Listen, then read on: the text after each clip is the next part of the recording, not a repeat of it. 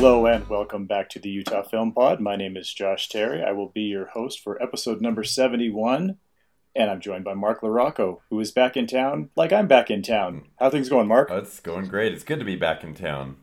I know. It sounds like you were down in Hollywood knocking around. We were in Hollywood. Yeah, we were. We went to a lot of places. My oldest son and I did a special trip to Universal Studios, Santa Monica Beach for surf lessons. We went to the Funko Pop headquarters, which I thought you might be interested in for some reason. And for some reason. A few other places. Yeah, just the Walk of Fame. And we tried to drive up to the Hollywood sign. And by then, I don't know if you heard, but there was a giant rainstorm. And we couldn't even see it. Oh, wow. I guess I was on the flip side of the coin as far as the entertainment industry. I went to Nashville. Oh. And I went out there to visit a buddy who was working an event downtown. There was the Safari Club International event, and he was selling his Rockagator backpacks at that. And so I flew out to spend a couple days in Nashville, and then we drove home earlier this week. And that was quite the hefty drive. So, that's a long drive. It was fun. Yeah. Nashville's a cool place. I had never been there before, and it was a lot of fun. There's a lot of great music, a lot of great food. We went to the Grand Ole Opry. Listened to the guy who, the final performer was the guy who wrote The Gambler. So he wasn't Kenny Rogers. It was the guy who wrote the song for Kenny Rogers, and so he performed The Gambler for the audience, and it was really cool. Oh, that's really cool. That's a weird coincidence. My sister and her family are there now, and they went to the Grand Ole Opry I think 2 days ago. So yeah, they're doing a Nashville trip, which they got to see. Don Schlitz? Is that a real person? That's the guy. Oh, that's what. So we must have been at the same show. I wonder because it was Friday. It was last Friday night, and he was the finale, and he sang 3 songs, and the last one was The Gambler, and I guess he wrote another song that was very popular for Alison Krauss. Okay. You might have to ask. I'm going to find out because that's funny. They also saw Darius Rucker, who was also in Hootie and the Blowfish, but he's a country star for like the last 20 years. So I wonder if they went to the same show. That's the same sister I go to Sundance with. Like we went to Sundance a few weeks ago. And yeah, you were going to tell me about that. Yeah, we went to a documentary called Agent of Happiness, and we, every year she'll send me, well, we just started this last year when we saw Flora and Son, but she'll send me like a few different movie options, and I can usually just pick because, I don't really go during the middle of the day, and there's certain restrictions I have, but like that one looked interesting because I hadn't seen a documentary for a while at Sundance. I used to see a ton of those at Sundance, partly just because they're easier to get into. Everyone wants to get into like the big star premieres, Yeah, right. Such as the one with Jesse Eisenberg called A Royal Pain, I think, about his trip to find out where his great grandparents were when they were in the Holocaust, and they go on this like Polish trip. So that's like a big popular one that was kind of one of the big movies at Sundance. We saw Agent of Happiness. It's a documentary by a Bhutanese and Hungarian filmmaker that takes place in Bhutan, which I hadn't even heard of, but it's one of the countries of the Himalayas next to Nepal. And the government commissions a happiness study where they try to like interview all the citizens of Bhutan about what makes them happy and what they can do to become happier. And it's like 149 questions in 10 or 11 different categories. And they go 2 by 2, these workers, and they just walk to each house and they just sit down with people and ask them questions and rate them, like yes, no, maybe, always, 1 through 10 on certain things. And then they give it to the government, and the government is supposed to craft policies to like craft laws that help people be happier based on those surveys. Cool. So did you feel personally happier as a result of watching that documentary? Yes, I did. And there's a few reasons for that. Mission accomplished. One, as if the government of Bhutan wanted us to see the movie. I'm sure they didn't mind, but it's a very poor third world country, as you might expect. But many of the citizens are very happy. And one of the things you learn in the movie, which I have already known, is that possessions don't equal happiness, right? Like being rich and having a lot of stuff. there's a certain base level of material possessions that people need that are more based on necessities that they need in order to be happy. But once you hit a certain base level, everything beyond that doesn't really add to happiness, at least in a pretty dramatic way, maybe slightly in some ways.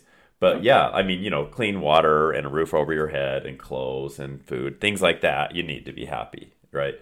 But like, so increasing wealth is diminishing returns. You're saying? Probably, yeah. Increasing possessions. Yeah, yeah.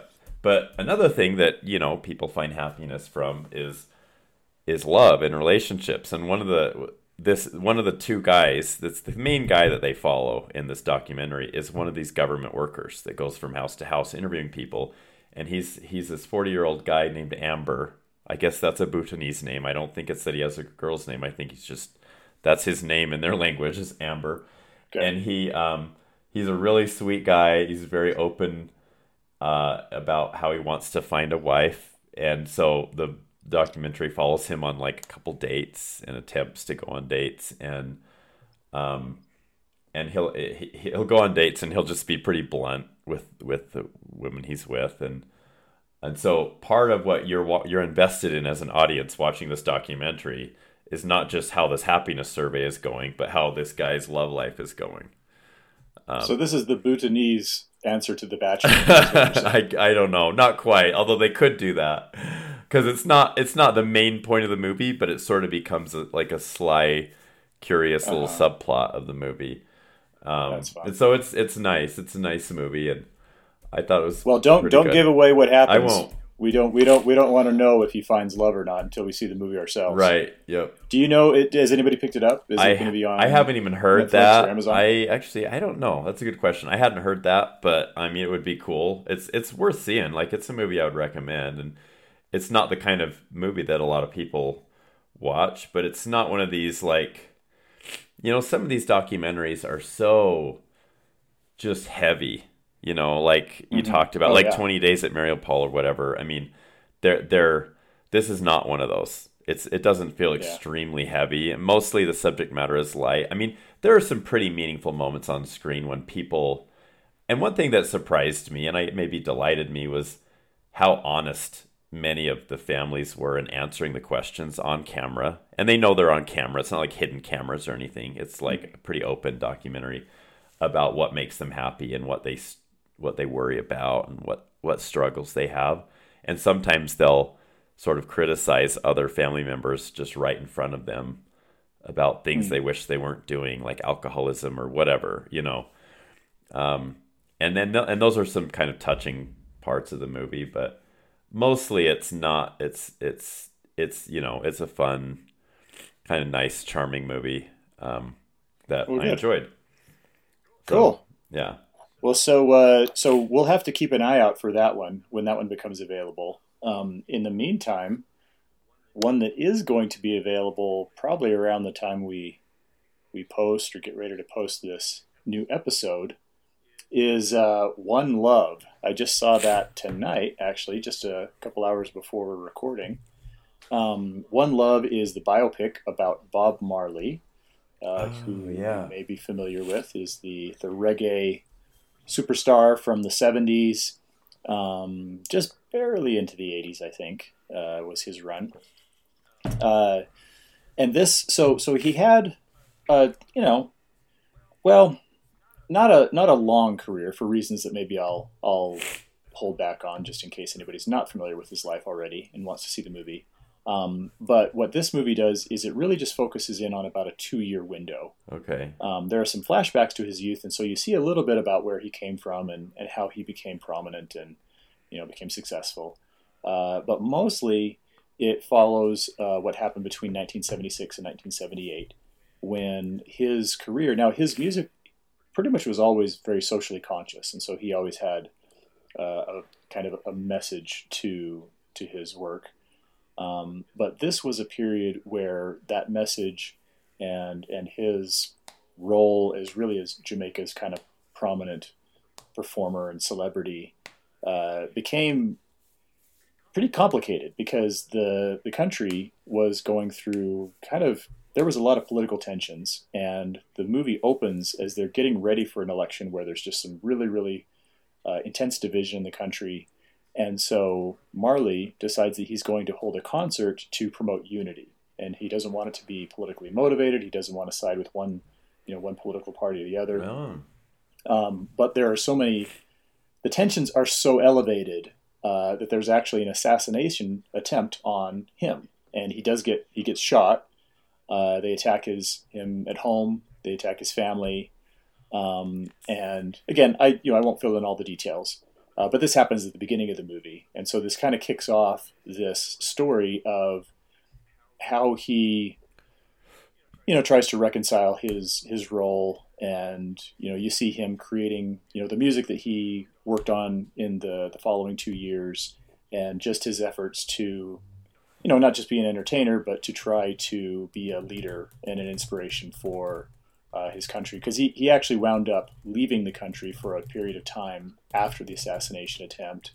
And so part of the arc, I guess, of the narrative is the question of whether he'll come back to Jamaica or whether he's going to stay. Like he goes to London, and basically, like his album Exodus, some people might be familiar with, was recorded in London, at least according to the movie. From what I was perceiving, I could have missed some details, but so I mean, overall, Kingsley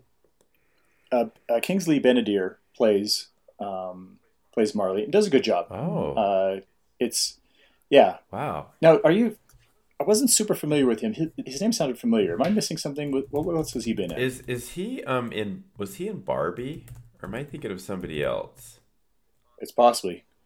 Oh yeah. Why don't you look ahead? He is. Yeah, and so I can't believe he's Bob Marley. He looks. If you look at the pictures of him in Barbie as one of the Kens and as Bob Marley, you see it. But is he one of the Kens? Oh my gosh, that is so. So apparently he has range as an actor. Yeah, because there is nothing Barbie-like about his performance in One Love. He does a good job, does a solid job. I believe, from what I could tell, they were playing mostly original, Bob Marley and the Wailers track. So I don't think he was actually singing in the film. Okay. You will recognize Lashana Lynch plays his wife, Rita. Okay. She was the new 007 from the movie a couple of years ago. I think she's been in the Captain Marvel movies as well. Probably some other things. Yeah, Doctor Strange and Captain Marvel. Yep. Right. So I guess my primary takeaway from it is, first of all, it's going to be one of the greatest soundtracks of the year. Yeah. You really get a tour of the best Bob Marley tracks. Plus they throw in some other kind of period stuff as well. But that's kind of a given, right? It doesn't have to be a great movie if you're just throwing his music out there. But the performances are really solid. They're well done. The one thing that I thought was maybe a little, I would offer this as a criticism, but even with the criticism, I'm probably going to land about 3 stars out of 4 on this one. Mm-hmm. It's not going to be one of my all-time biopics, but it is good. Yeah. I would say that the way that they bracket the story isn't the most compelling narrative. And so the end result feels more like a nice portrait of Marley than it feels like a great movie or a great story. Mm-hmm. Because you're really just kind of watching him through this particular, through this one kind of limited window. Like I said, there's some flashbacks here or there, and you can kind of see where things start. They have a lot of flashbacks that show his childhood romance with Rita, and just kind of how things go. And there's a really fun scene where they show the original band trying out for the first time and trying to get a record contract in Jamaica, and the first song doesn't go very well, but the second song, so like I said, I don't want to give too much away because I think this is kind of fun to watch. So that's fun, and there's a lot of kind of little bits and pieces that are enjoyable. But altogether, it didn't. I guess, how would I say it? Like, there are things that happen in the movie. And I've already kind of alluded to what happens early on with the assassination attempt. Yeah. that almost feel like they should be more powerful.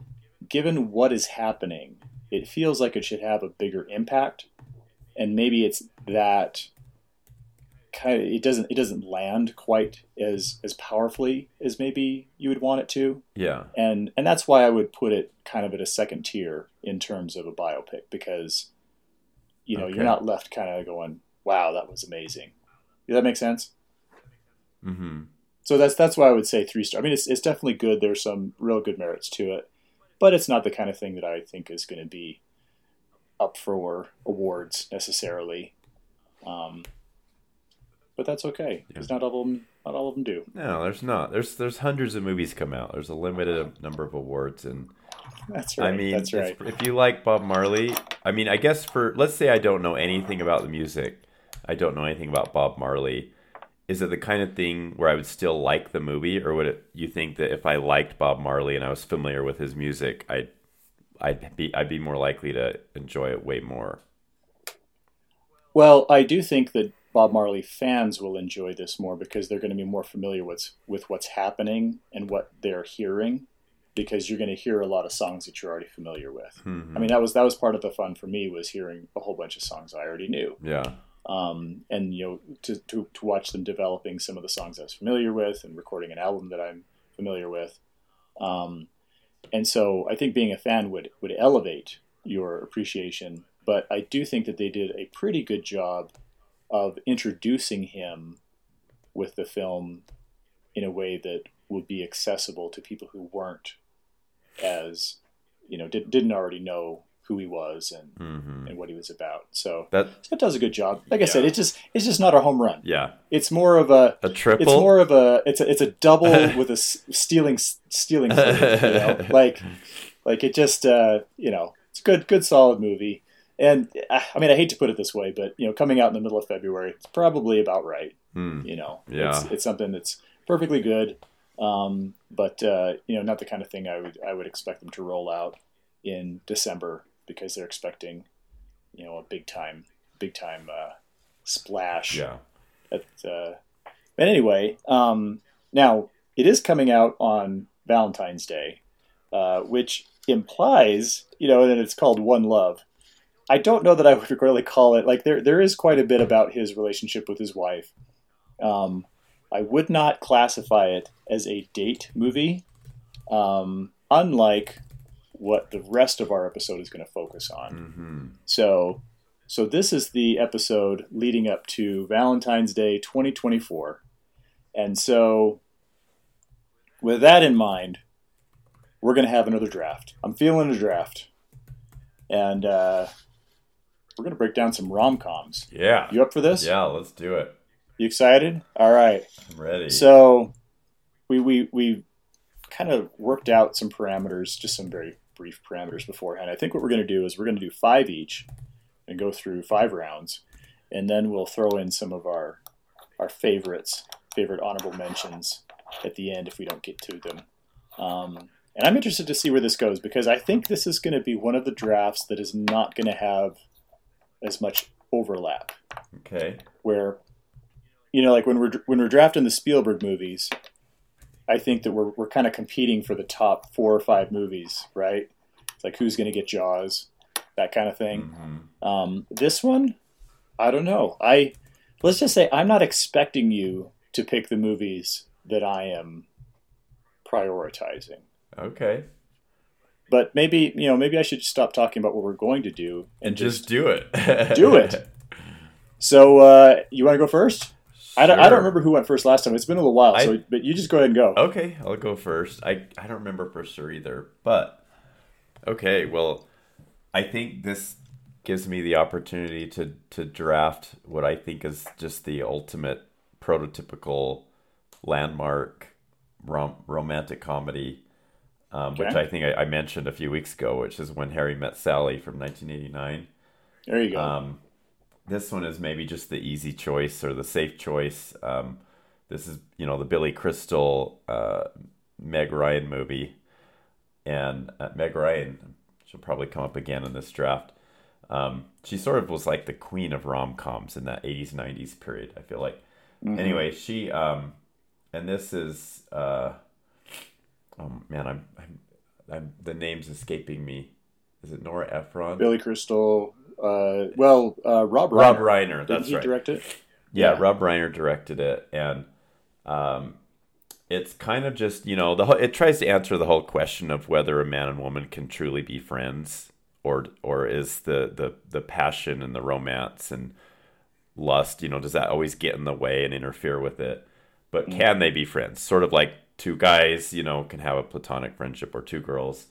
And that's really what the whole movie is about. And one thing I liked about the movie that I had forgotten about it from when I had seen it many, many years ago, saw it again, I think we saw early on in our marriage, so I've probably seen it 3 or 4 times, was that it goes through different time periods.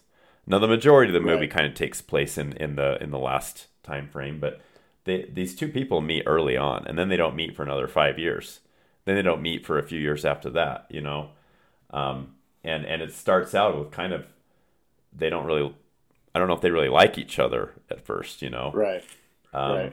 And because their first meeting is, they wind up. It's like sharing a car ride, like a road trip together. Right? Yeah.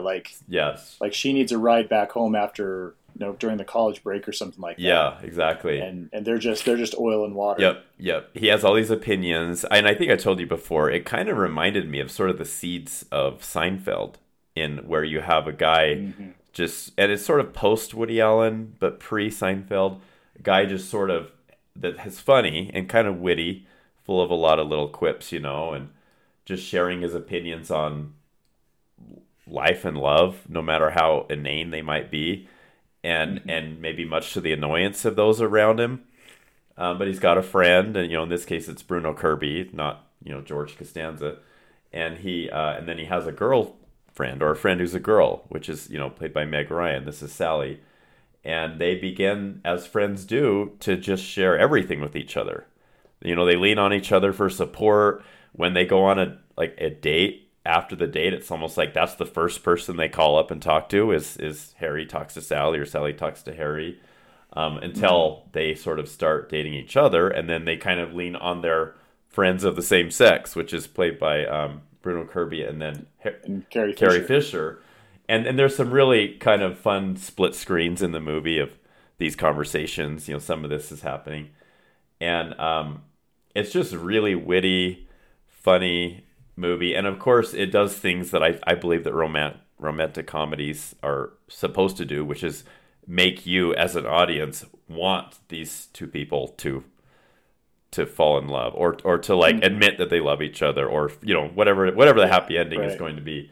And because oftentimes in movies, you see people falling in love before even they know it, or at least one of the characters knows it, and and the audience knows it, and they're meant to be kind of simple plots. And they've been around almost since movies began, just because it's one of the oldest. Love is kind of one of the oldest subjects or themes, I think, that's ever been depicted in art. So anyway, that's my number one choice. Honestly, it's not like my favorite movie, because I guess rom-com is probably not my favorite genre, but I think it's my wife's favorite movie. Okay. She had it was kind of a choice the other day when I said, she was sick, and it was like, let's watch your favorite movie. And so anyway, yeah, it's a great one. No, that's a great choice. That one is definitely on my top 10 list. I don't know if it would have, if you hadn't have picked it, I'm not sure if it would have made my top 5 or not. Yeah. But just thinking about it, it's absolutely worthy of being on my top 5. It's just, honestly, I wouldn't say this is my favorite genre, right? But I do really enjoy this genre. There are a lot of, now, not all of them. There's definitely a lot of kind of cliched, hokey, examples of this genre. But some of my real favorite movies come out of this. And case in point, my first choice, which is Moonstruck. Oh, yeah. From about 1987, I believe. This one is just... Yeah, I was thinking about this one as I was driving around today, because I knew we were going to talk about this tonight, and I was pretty sure you weren't going to pick Moonstruck first. I was pretty sure you were going to. Did you? Really? Yeah, in fact, I have a list. I'll share with you at the end, but I have a little list of movies I predicted you would pick. So we'll see if I'm close on any of the others. Yes. All right. So some more intrigue and tension. Excellent. Moonstruck is awesome. It is such a good. It's really one of those perfect movies. This is just excellent from top to bottom. Really, really well written. Really, really well directed, and extremely well performed. I mean, the leads are great in this movie, but even the small throwaway characters are all memorable and excellent. The main story revolves around a widow played by Cher, who's just kind of making her way into middle age and feeling a little bit, too old to be on the scene, but still has hopes for a, life and love and all this. And so she winds up getting engaged to a character played by Danny Aiello. And it's very obviously kind of she's not in love with him, but she would like to be married. And so she, gets engaged in kind of this awkward situation. And he takes off to visit his ailing mother back in Italy. The movie's set in Brooklyn. And in the meantime, he asks her to invite his estranged brother to their wedding. And so this is going to be the opportunity to kind of make up for some bad blood. And the estranged brother is played by Nicolas Cage. And this is a classic early Nicolas Cage role where he is a little bit bonkers, really, really good, all kinds of memorable.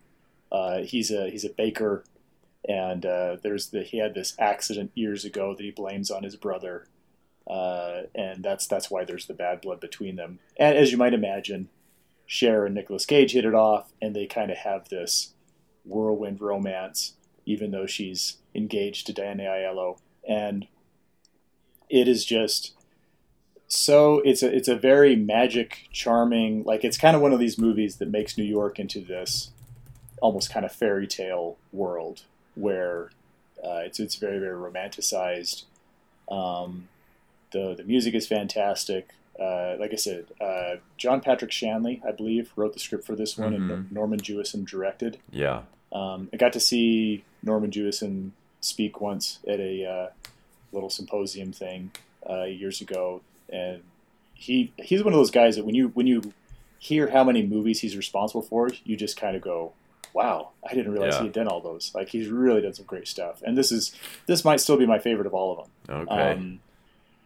Yeah, and so like I said, there are just all these little bits and pieces, all these little supporting roles and characters and lines that are just fantastic. Olympia Dukakis plays Cher's mother, and I want to say that she won an Academy Award for Best Supporting Actress because she is just a well of wit and humor, and gets a lot of the some of the best lines in a movie packed with them. So and I don't want to give away too much, but the final scene, it's just, I mean, this is one of those movies that really sticks the landing. It's a funny premise. There's lots of funny bits. It's a great story, and the ending is fantastic. So Moonstruck is my number one choice.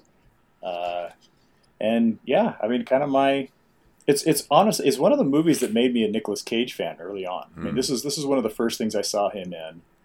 And, between that and Raising Arizona, he's like, oh yeah, that guy, that guy's crazy. He's so fun. And those came out about the same time, I think. Yeah, they might have been the same year. Like 87, yeah. And our picks are pretty close either, too, in terms of the time period. Right. I think When Harry Met Sally was 1989. Yep. And both of these, I think it might be worth mentioning because the rom-com genre can kind of have a reputation for being kind of, I don't know, dumbed down sometimes. Like, I think that there are a lot of movies in this genre that are just kind of formulaic and a little, you kind of roll your eyes a little bit at them. I mean, certainly some of the ones I see advertised, I just kind of roll my eyes. Yeah. These two are very sophisticated movies. These are really intelligent, fun, really engaging films. Yeah. They kind of are elevated examples of this form. I think they are, and I need to see Moonstruck again. It's been years. Okay, so my Okay. second pick is I'm gonna call this was such a fun theater experience. I just had to get it on here somewhere, so I might as well just pick it now because it's so fun to talk Okay. about. Is My Big Fat Greek Wedding. Oh, This is a nice. 2002 movie. I think written by Nia Vardalos, who also starred in it as the main Yeah. character, who is a lady from a Greek family, and she's becoming interested in a guy that's played by John Corbett, and I don't remember the names of the characters. I mean, it's been so many years since I've I seen it, know. but like, a lot of the comedy in this movie comes from the Greek family. Like, they're just in each other's businesses. They're sort of these oversized, hyperbolic characters of, how it must feel like to be in a kind of an overbearing family full of people that are always involved in each other's lives. They have opinions that they want to share on everything. They're all named Nikki. I know there's running jokes in the movie about how they all have the same names. And how they spray. What's this? What is it that the dad sprays on everything? As it's like the universal tonic or I something. can't remember what it is, but yeah, Is it just like Spritz. Windex? He Yeah, just, like sprays Windex. on I everything, think it and it's is. supposed to be just the heal. Yeah. The balm of all balms. Yeah, and there are just so many. The timing of a lot of the comedy in it. I just remember it. Just the theater erupting in laughter at so many parts. Like, even just things like the mom offering food to the main guy, like, oh, I'm not hungry. And she's like, I'll make you something. Like, she's just going to feed this guy no matter what. She's just like a mother, Right. whose job it is to give food to people, whether they want it or not. And it's great because they're all good-hearted characters. There's no like villains. There's no evil people. There's nothing like you want them to be happy. And of course you want the main, the guy and girl in the movie to find love and for it to work out. And so, I mean, in their little world, it's high stakes, but it's a low stakes movie. And I remember just laughing quite a bit in the movie, and it was a huge hit. In fact, I think it might still be number one, but for a long time, it was like the number one movie About Greek weddings. about Greek weddings. No, it was the number one movie of all time in the box office that never hit number one in any particular weekend because Okay. it just so many people saw it for months and months, but it was never like the top movie of the weekend because Well, I it built remember. slowly, and it was a word of mouth Yeah. movie. It was like a word of mouth Yeah. phenomenon.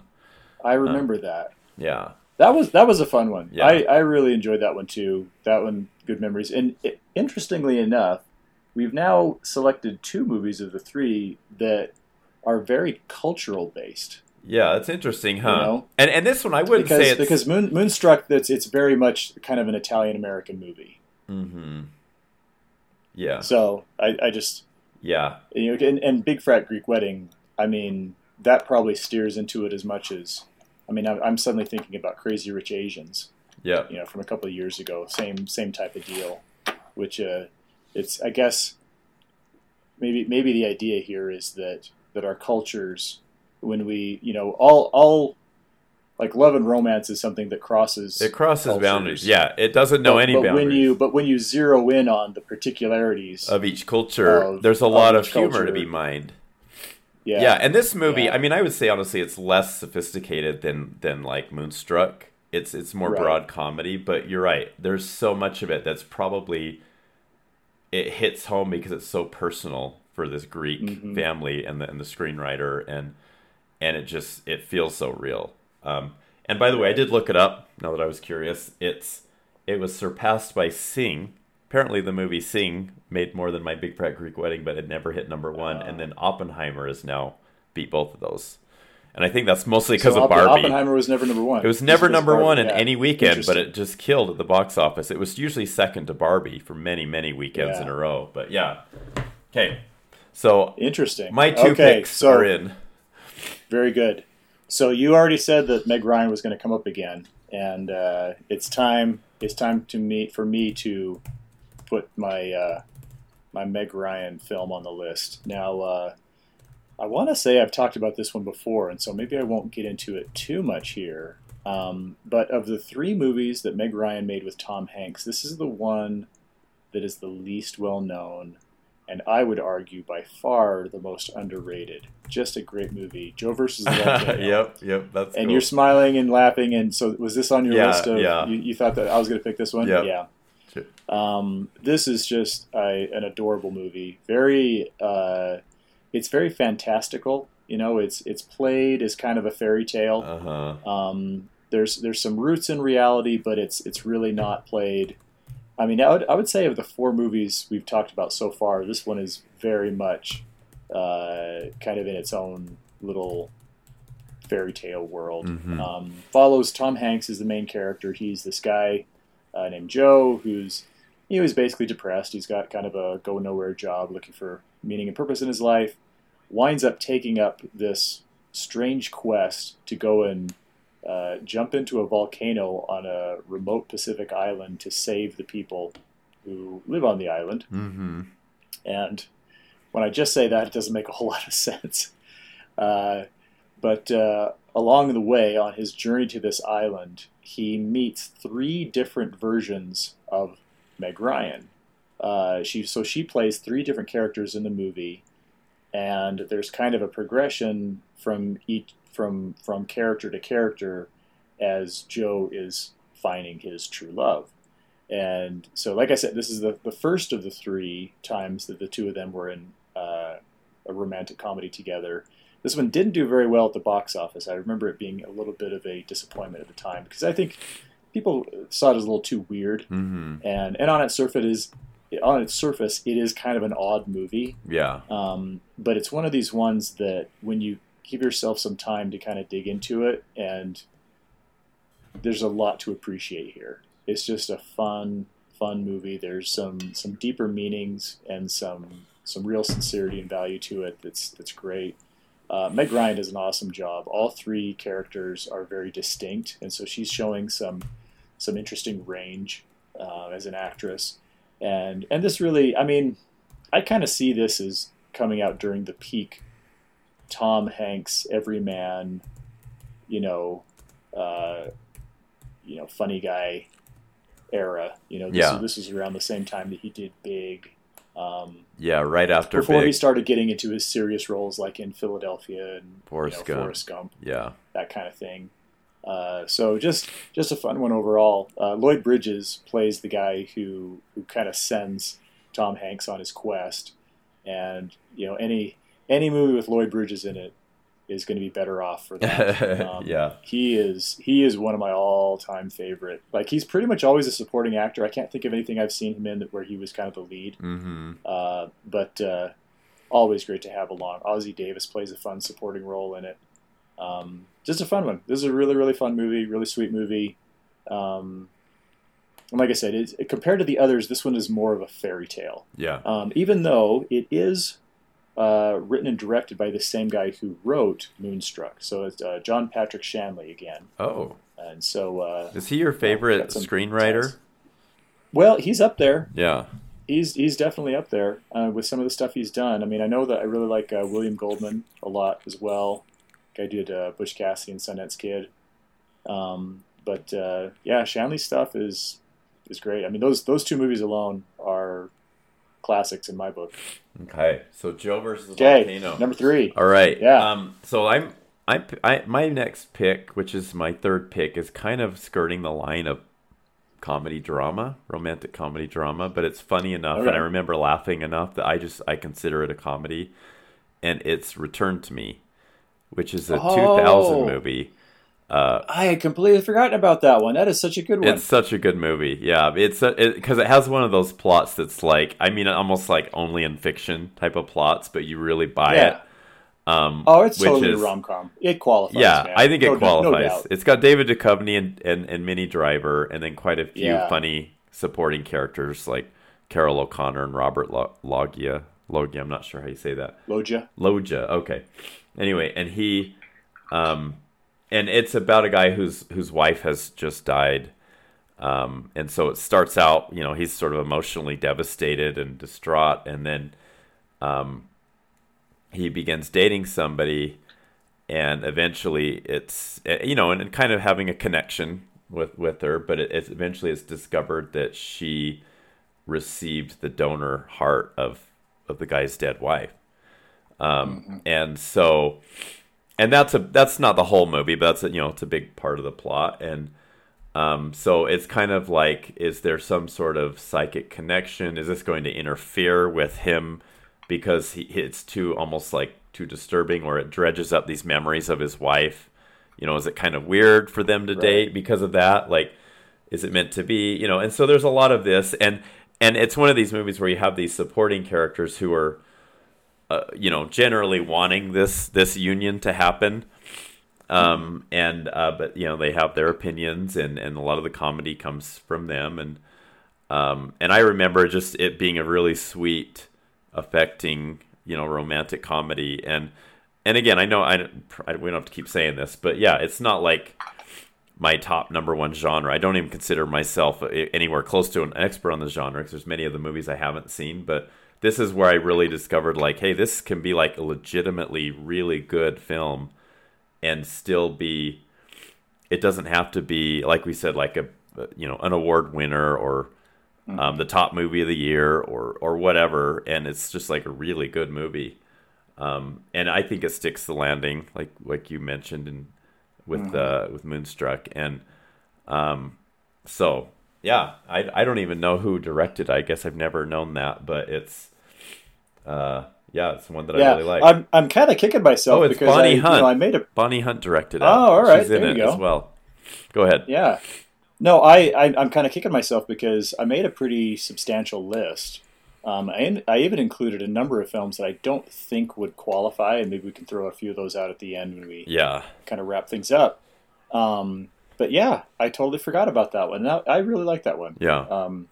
Interestingly enough, Minnie Driver, because I mostly associate her with Grosse Pointe Blank, which is a movie that has an element of romance, and it's very, very funny, but I don't know if it would qualify because it's not really about the romance. Yeah, that's what I think. And I wanted to talk about that, which, I mean, I guess we could just sort of mention this really quickly. Like, first of all, I think the big difference between romantic comedies and romantic dramas, obviously, is the comedy. Like, how funny is it? Because there's some dramatic movies that have funny parts, and then there's some comic movies that have some pretty dramatic moments. But generally, is it more of a drama than a comedy, or vice versa?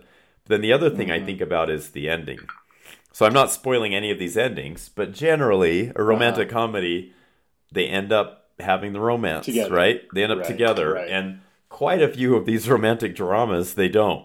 Or it's at least ambiguous, maybe. Yeah. So, anyway, that's... We'll bring up a few at the end that I think taps directly into what you're talking about. Because I think that... I hadn't thought of it in those terms, but now that you mention the question of do they wind up together or not, that does seem to explain why a few movies that I thought of, I wound up putting on my doesn't qualify list. So we'll return to that one. Well, I'm sure we could find some, because there's another thing I want to talk about too, which is there are quite a few movies that are just comedies. They're just straight up comedies, and some of them are slapstick or gross out comedies, or like some of these 90s Adam Sandler, Jim Carrey type comedies that if you really analyze the movie, they also have a romance in them. They have like either a meet cute or a love interest, but they're just, nobody would call them romantic comedies, right? Because it's not the priority. Yeah, it's not the priority. It's not the point of the movie. And I think it's not the main objective. What is the draw? Not the driving narrative. Right. What is the attraction of the movie? Why are people going to see this movie? Do they want to see a love story? Do they want to see two attractive people fall in love? For some of these movies, it's no. Oh, maybe it'll happen, but it's like you don't go to a Jim Carrey, and like, there are a few exceptions, like with the Adam Sandler movies, but most of the Sandler movies are not that way. Anyway, but go ahead. It looks like you're on your third pick. Yeah, so I'm on my third, and I would be very, very surprised if you have this on your prediction list, because I don't think I've ever talked about this one before. Maybe I have. So I think this is a good time to bring up Definitely Maybe. You ever heard of that one? No. Oh, okay. So definitely, maybe I want to say this movie is about 15 years old, give or take. This is an early Ryan Reynolds movie. This is before Ryan Reynolds started making movies as Ryan Reynolds, if you could kind of say it that way. He plays a pretty. I mean, he's funny, but he's a little bit more of a straight man in this. He is in a marriage that is about to end in divorce. So it has kind of a sad premise. He and his wife, who we don't meet, are about to get a divorce. They've got a daughter played by Abigail Breslin, and she talks her dad into telling him, she talks her dad into telling her the story of how he and his mom got together as kind of a last ditch attempt to convince him that they shouldn't divorce. And so he's a little hesitant with this for obvious reasons. But so basically what happens with the movie is it follows in flashback the story of how he and the daughter's mother got together. Mm-hmm. But the twist is that there were three prominent women, including the future mother, in his life. And so this flashback weaves between interactions with three different female characters, and we don't know which one is going to be the wife. And it's also kind of intriguing because the one who is going to become the wife is also going to be the one that he's about to divorce. And so it's really kind of this. That's weird. That's a really unique, weird plot. Right.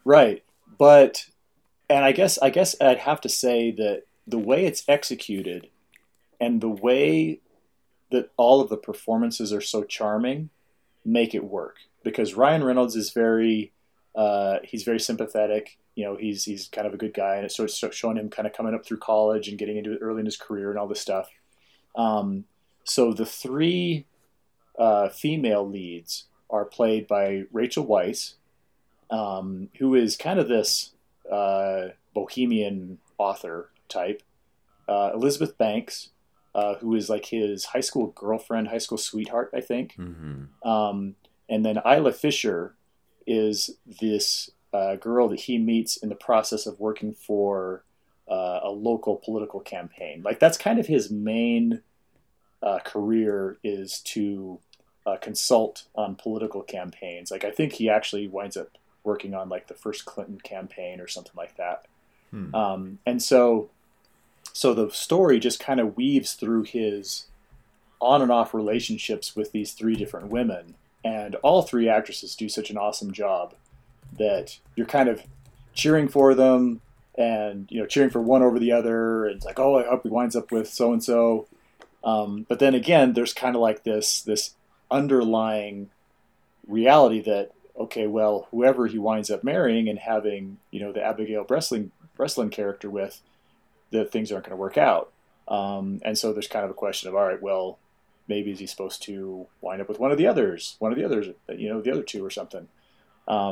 Altogether, and it's more confusing to describe than it is to follow in the movie. Like, they do a better job of laying it out than I am. Okay. And it's just a fun movie. It's very charming, clever. And like I said, the individual performances, I think, make it work, because everybody is engaging and fun. And Kevin Kline plays a supporting role that, I don't know, Kevin Kline, it's like he is the Lloyd Bridges of this movie. He just makes it better. He's funny. He's awesome in anything he does. Yeah. And so he just kind of elevates this from an already good movie to an even better movie. And so, yeah. So this one, it's a little uncharacteristic. It's definitely unconventional, I guess you could say. But if you can roll with something a little out of the ordinary in your rom-com world, I would highly recommend this one. Okay.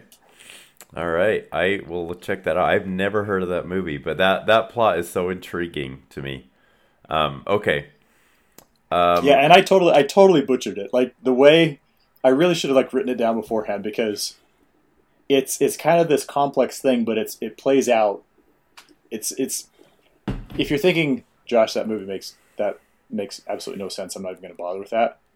Don't take my poor explanation as your dissuasive factor. All right.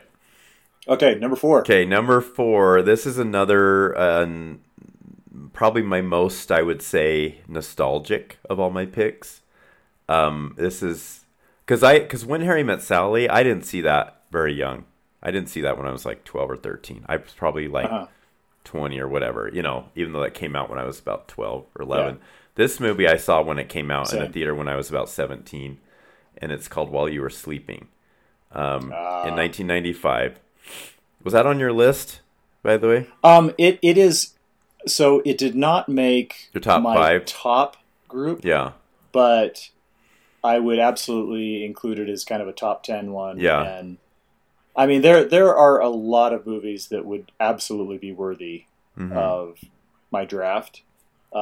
This one I didn't put up there, but I mean I've watched it every year for the last 2 or 3 years. Oh, it's become kind of a Christmas tradition. Interesting. Yeah, it's a great Chicago movie. It's another Chicago movie, huh?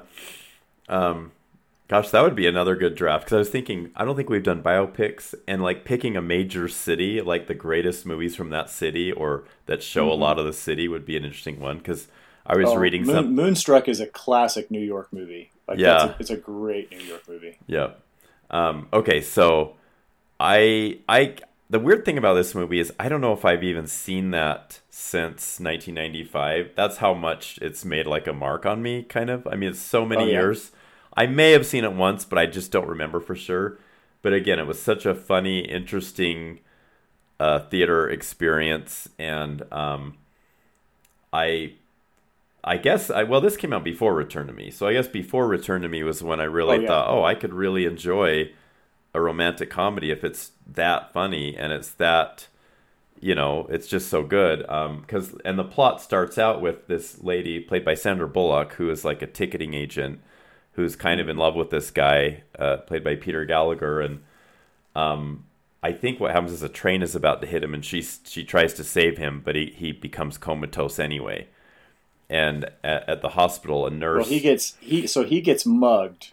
Oh, he gets mugged. Okay, and then they knock him onto the tracks, which knocks him out cold, and then she jumps down there and rolls him out of the way. So that's how he's in a coma. Okay, but she does save his life. Yeah, and then the whole mistake of the movie that kind of sets the plot in motion is it's believed that she is his like fiance, right? Yeah, and I think it comes from a nurse or something, and so then the whole family begins to believe it, and she doesn't really correct the lie, but then she meets his brother, who's played by Bill Pullman, and the movie kind of goes from there, right? And just lots of funny lines, and kind of wondering how it's going to happen to where like the right people are together, that's the first. I mean, for a lot of those people, it's the first time I ever saw them in a movie. I guess not Bill Pullman, because he was in Spaceballs, but like Sandra Bullock. Everybody'd seen Spaceballs. I had seen that for sure by then. I mean, that was an 80s movie that it was one of the great comedies of the 80s. And so that one I just knew it had to be somewhere in my five list. Yeah. And that's a great one. Yeah. That's a lot of fun. Yeah. Like I said, it's a great Chicago movie. It's really charming. I think a lot of people had probably already seen Sandra Bullock in Speed before this came out, but I think this was one of the first movies that really kind of brought her to the forefront, because she was really kind of the lead, the focus of this movie. She does a great job. Just sweet, charming character, really fun. Speed was a big hit, so that probably would have been where a lot of people had seen her. That was more like Keanu's movie, but this was like, I think it was one of the top movies of the year, probably at least the top rom-com of that year of 95, and I think it was worth it. So no, this is a great stretch. I mean, like 95. I mean, the 90s really were. I don't know. I mean, I know that a lot of romantic comedies have come out in the 2000s and since. Yeah, but I really kind of think of it as predominantly a 1990s thing. Like it seems like that was really kind of the zenith. It all started with When Harry Met Sally. Wow. because Moonstruck was before. I know. I'm just kidding. But yeah, those are both late 80s. Okay, go ahead. Yeah. Okay, so I have not seen this in quite a while. And so my memory of it, my memory of the details is a little bit hazy. But for the sake of variety, and because I genuinely remember just adoring and loving this movie, I'm going to bring up Amelie as my number 4. Oh, okay. You remember from, about like 20 years ago now. Audrey Tautou. This is a French film, subtitled. But she just plays this quirky, like really kind of introverted, super, super creative, charming soul. And I'm not sure if it's set in Paris or not. Like I said, it's been a while. I believe it is, yeah. But she just it just kind of follows her as she lives this. I mean, there's again kind of a fairy tale quality, even the visuals and the editing style and the narrative style.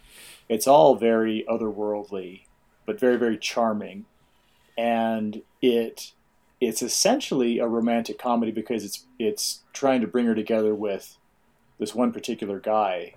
But there's much more of a focus on her. And right. It's not like this is really her story. And so where a lot of romantic comedies, you kind of, pinball back and forth between the leads. Yeah. This one is mostly about her and kind of her journey to really, because she's very shy, and I think that I'm not sure if it's like she doesn't have a lot of family or something, but it seems like it's kind of a coming out of her shell type of thing. And like I said, it's been long enough that a lot of the details kind of escape me, but this is such a charming and adorable movie that I absolutely would like to give it some mention. It's a good movie. It's a very whimsical fantasy, like you mentioned. It kind of gets into her mind a little bit, not so much into his, like you said. And it is about more than just like the romance between them, because she wants to bring people joy in secret or interesting ways. Yeah. And so, yeah, I like it. I like the movie quite a bit.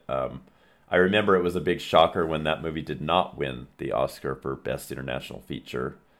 Oh, it didn't, huh? No, it went to a movie called No Man's Land, which I own that movie. It's a really good movie. Okay.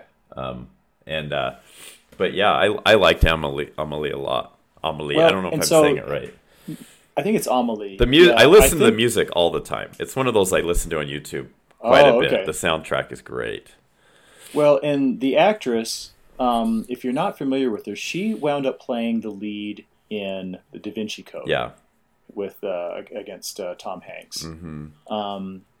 Now, I guess it would probably be appropriate to mention that while most of the movies we've talked about so far are either PG or PG-13, When Harry Met Sally is R because of some language, as I recall. Yeah, it is. Amelie is also rated R for some sexual content, which I have to admit I've never actually seen, because when I saw this years ago, I saw like a Clean Flicks version of it. Okay. Or something. And so while I cannot personally vouch for the content, I do know that it is there. And so if anybody does want to check it out, they should probably be aware that this is a bit more R-rated than the other movies we've brought up so far. Because like Moonstruck, I'm pretty sure is PG, and I think the other ones we've talked about are all PG-13. So yeah, I think we wouldn't want anybody to have any rude surprises on their Valentine's date. You're right. And now that you mention it, yes, When Harry Met Sally is R, mainly for language. There's also kind of a faked orgasm scene, I think. And then this Amelie, if I remember right, there's like I think it's kind of like an orgasm scene that you don't even see, but you hear. I don't remember any nudity or sexuality in it, or even language. But yeah, I do remember that being R. And then my pick, all the other ones we picked are PG or PG-13. In fact, I think they're, well, I don't remember. I thought Moonstruck was PG-13 and While You Were Sleeping. But It could have been PG-13, but I think it might have even. It might have been PG. Yeah, but anyway, this one is R2, so I'm glad you mentioned that. My pick. This is the newest of all of my picks so far. Okay. And I guess since you didn't pick any of mine, this is it. This is my 5. It's Silver Linings Playbook, which we saw in the theater when it came out in 2012. It's a David O. Russell movie who directed Jennifer Lawrence in several other movies, such as Joy. And it has Jennifer Lawrence and Bradley Cooper as the leads. And then the supporting are great. It's Robert De Niro and I think Jackie Weaver, but I'd have to look that up. But anyway, it has some more serious themes in it too, because it's really about mental health, people that have mental health struggles. And the two leads do. Because Bradley Cooper, I mean, the movie starts out with him being released from a facility where he has had some issues with his mental health, and he's even had a protective order put against him by his, I can't remember if it's like ex-girlfriend or ex-wife, and he keeps wanting to contact her, and he wants to give her a letter, and he keeps trying to get people to give her a letter, and at first, because the movie's from his point of view, you're sort of like taking his side a little bit, like, yeah, what's the big deal? But you kind of begin to realize, like, he's really got obsessive issues. He's got problems, and he meets, the Jennifer Lawrence character who has been recently divorced and had quite a few issues of her own, and so you see that, like, maybe these two should be together. They're going to be in a dance competition together, and so they begin dancing, and that's where some of the romance, but quite a bit of the humor develops. And it's very funny. I mean, it's hilarious, but it also has like some sad or kind of semi-tragic like flashbacks and some mental breakdowns. He has a therapist that he meets with, and it has a lot of Philadelphia Eagles fandom in it, which is very true to life for Bradley Cooper.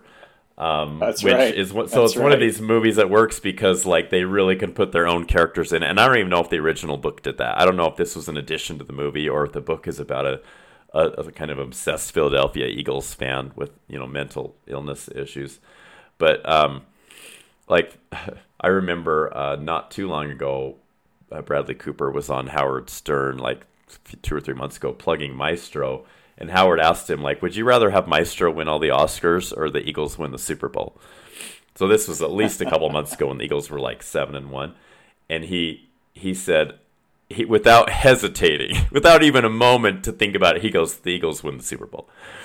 And Howard Stern's like, really? And he's like, yeah. He goes, I'm sick. I'm a sick individual. Like, that's what he would really want. And even with all the people that worked on his movie with him, like Carey Mulligan and all that, he would say that about that. Plus the fact that the Eagles just won like 4 years. Yeah, they won like 5 years ago. They beat Brady's Patriots. But anyway, my point is he's great in this movie.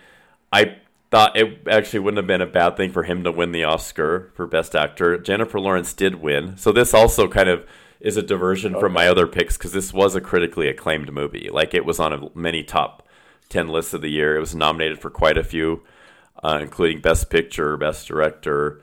It won Jennifer Lawrence Best Actress, and she was quite young. I think she was around 22 or 23. And I thought she deserved it. I mean, it's because she's funny in it, but she also gets real serious and kind of you see that she's embodying this person that's struggling in so many ways, but trying to have a relationship, with Bradley Cooper, but kind of has some demons of her own that she has to deal with. And I remember watching it with my wife, and I don't know if it was a Valentine's thing, because a lot of times these Oscar movies we don't see until months after they come out, or maybe like the nominations have been out. We're like, okay, well, this must be a decent movie. Let's go. But I remember her crying at times in the movie, so it's definitely more than just a comedy. But yeah, I liked it quite a bit. So that's my 5th pick. Okay. So I am going to throw myself a curveball. Okay. Because I have 2 movies left that are on they're like my starred list. Mm-hmm. But I've talked about both of them before. And so I think I'll mention them in the honorable mentions. Throw out our honorable mentions. But I think I'm going to go with a different one for my official draft list. And I'm going to cover a subgenre of rom-coms I don't think we've talked about yet, which is the British rom-com. Mm. And so I'm going to go with Notting Hill. Oh, okay. With, getting in, I want to say like 20 years ago, 2001, give or take. Yeah. Hugh Grant, who is really kind of a rom-com staple. Yep. This one, he plays a bookstore owner in London, the Notting Hill neighborhood of London, which I've actually visited now. And Julia Roberts plays a movie star. She's not playing herself; she's just playing another movie star, even though she's like the perfect stand-in. And she winds up visiting his store while she's making a movie in the area, and they kind of hit it off, and they have kind of this weird off and on relationship because she's this superstar and he's just this little bookstore owner. Very, very witty, like the best of British comedy with that romantic angle thrown onto it. Julia Roberts does a great job, and it's somebody else who also has done lots of great romantic comedies over the years. The chemistry between the two of them is a lot of fun. I'm going to pronounce his name wrong. Is it Rhys Ifans? I know who you mean. I don't know how you pronounce it, but it's RHYS IFANS. Yeah. He is Hugh Grant's roommate, and he's just a riot. Just another one, really, really fun one. Like I said, I choose it because there are a lot of great British comedies that that work. Like Four Weddings and a Funeral is another one. About Time is one of the ones that I was actually kind of on my main list, but I talked about that one a little while ago when we did our Father's Day movies. So yeah, Notting Hill, which I think is pretty well known. Like I don't think that I would expect most people to be familiar with that one. I'm actually kind of glad you picked that one because I think that Julia Roberts probably deserves to have some love on this kind of a list, Right. And we hadn't picked her. And that's and like, I don't. That's kind of how I was thinking about putting it together. Is all right. Well, I mean, I have lots of favorite movies, but I kind of want to sample the different subgenres and different angles on them, rather than just pick 5 Meg Ryan movies, Well, and I didn't have, like, for example, I've never seen Pretty Woman, so I couldn't even consider that. And right. And I've never, I didn't like my best friend's wedding. My best friend's wedding. We saw that a year or two ago, and I guess I had too high of expectations. It just wasn't great for me anyway. And then Runaway Bride probably would have been my pick for a Julia Roberts movie. Okay, yeah. So, yeah. Man. Yeah. Okay. Yeah. Okay, so those are our official 10. I already mentioned a couple of honorable mentions. I threw out About Time, and I also put Four Weddings and a Funeral on there. What have you got? Okay, I want to see About Time. I've heard so much about that. That's definitely on my list. I haven't seen Four Weddings and a Funeral or About Time. What were the other ones you mentioned? I just wanted to note them. Already, or just because I got a big list. Oh, well, I can give some more, and then we can talk. Okay. Yeah, go ahead. So I have The Big Sick. That kind of just missed my top 5. Yeah. That's a movie with Kumail Nanjiani and Zoe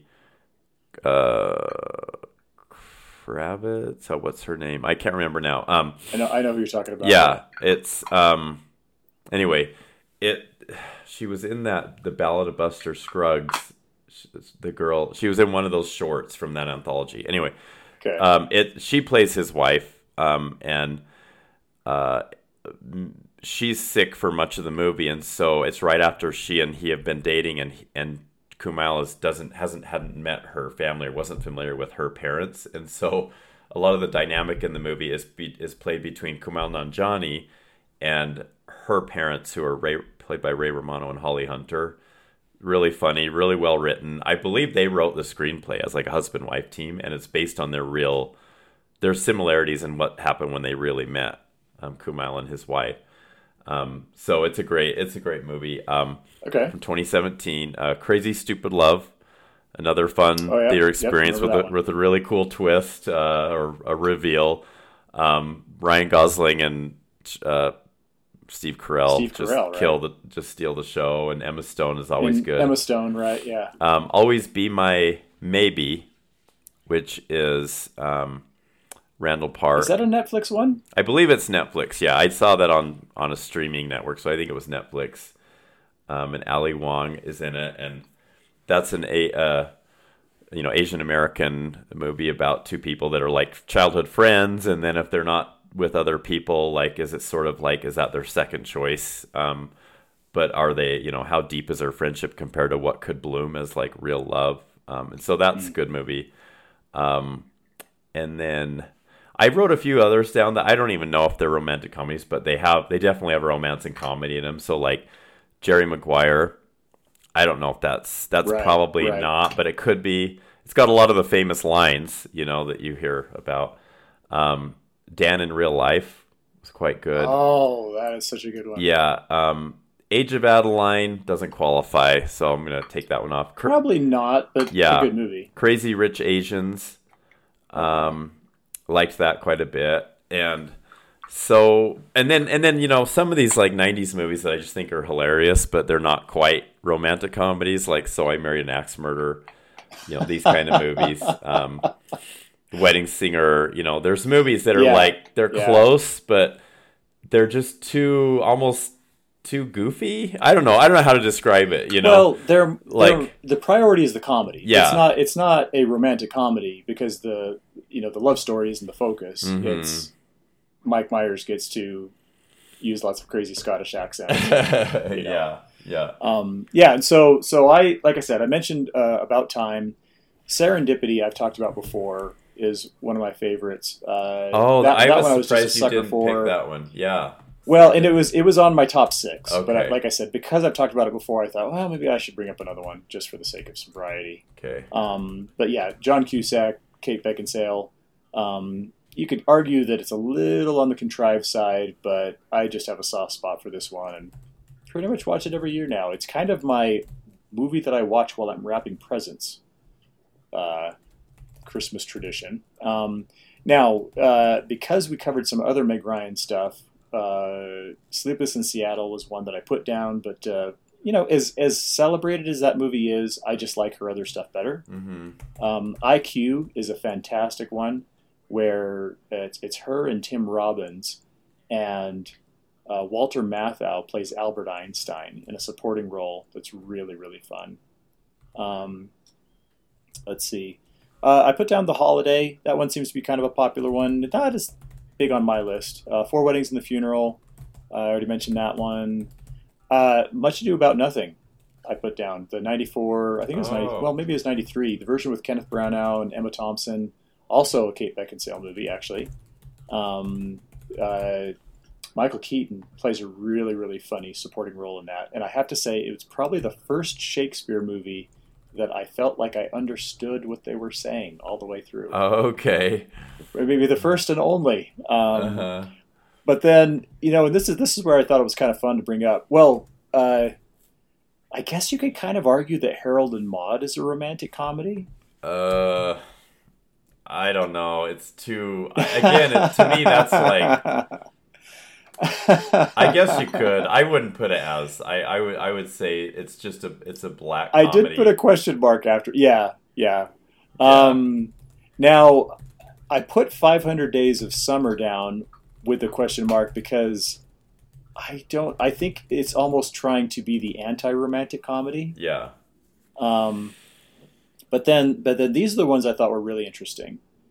So I wanted to give a shout out to Inner Space because even though I wouldn't classify it as a romantic comedy, it was the movie that introduced me to Meg Ryan, who is kind of the queen of romantic comedies. Also, The Graduate. Oh my gosh, yeah. Is and that's one that pushes against some of these standards we were talking about. And so I don't know if I want to get into it because if you are interested in seeing The Graduate, I would encourage it. And it's very funny. I mean, it just feels... So see, that's the thing, and I don't mean to denigrate the genre, but some of these movies feel like to label it a romantic comedy is to devalue it in some way. Like that's how I And feel that's about well, The that's what I Graduate, mean. right? Like The Because Graduate there's is kind more, of it's so much more.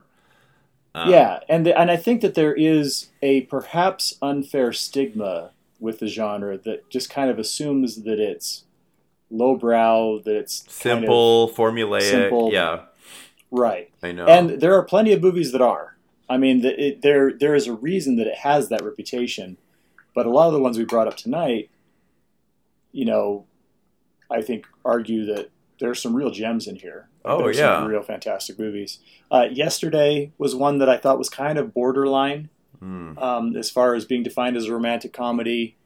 And this one, I honestly can't remember enough about it to really determine. Before we go, did you see that one with Alice Eve and Chris Evans? They kind of have a meet cute when she gets stranded in New York when she loses her purse, and so he spends the evening trying to get her back home. Yeah. Okay. I always thought of. Yeah, I had a few more too. I'd forgotten about because I put some on my phone too. So again, and I don't know if these qualify, but Groundhog Day. Yeah, I put that one down too. It's more a philosophical comedy, I guess, but it's got some romantic comedy in it. Another one that I thought was really funny was Hitch. With Will Ferrell and Kevin James. Yeah, that's a romantic comedy for sure. As good as it gets it feels like more, but it's got some romantic comedy parts to it, elements to it. And then two that I've seen recently, and I guess not too recently, but in the last 4 or 5 years that I've seen in theaters were I Feel Pretty and Isn't It Romantic? Which one thing I liked about Isn't It Romantic, which is a Rebel Wilson movie, is it actually knows what a romantic comedy is in the movie itself, and it makes fun of it because it's like she wakes up basically as a character in a romantic comedy, and all the formulas are.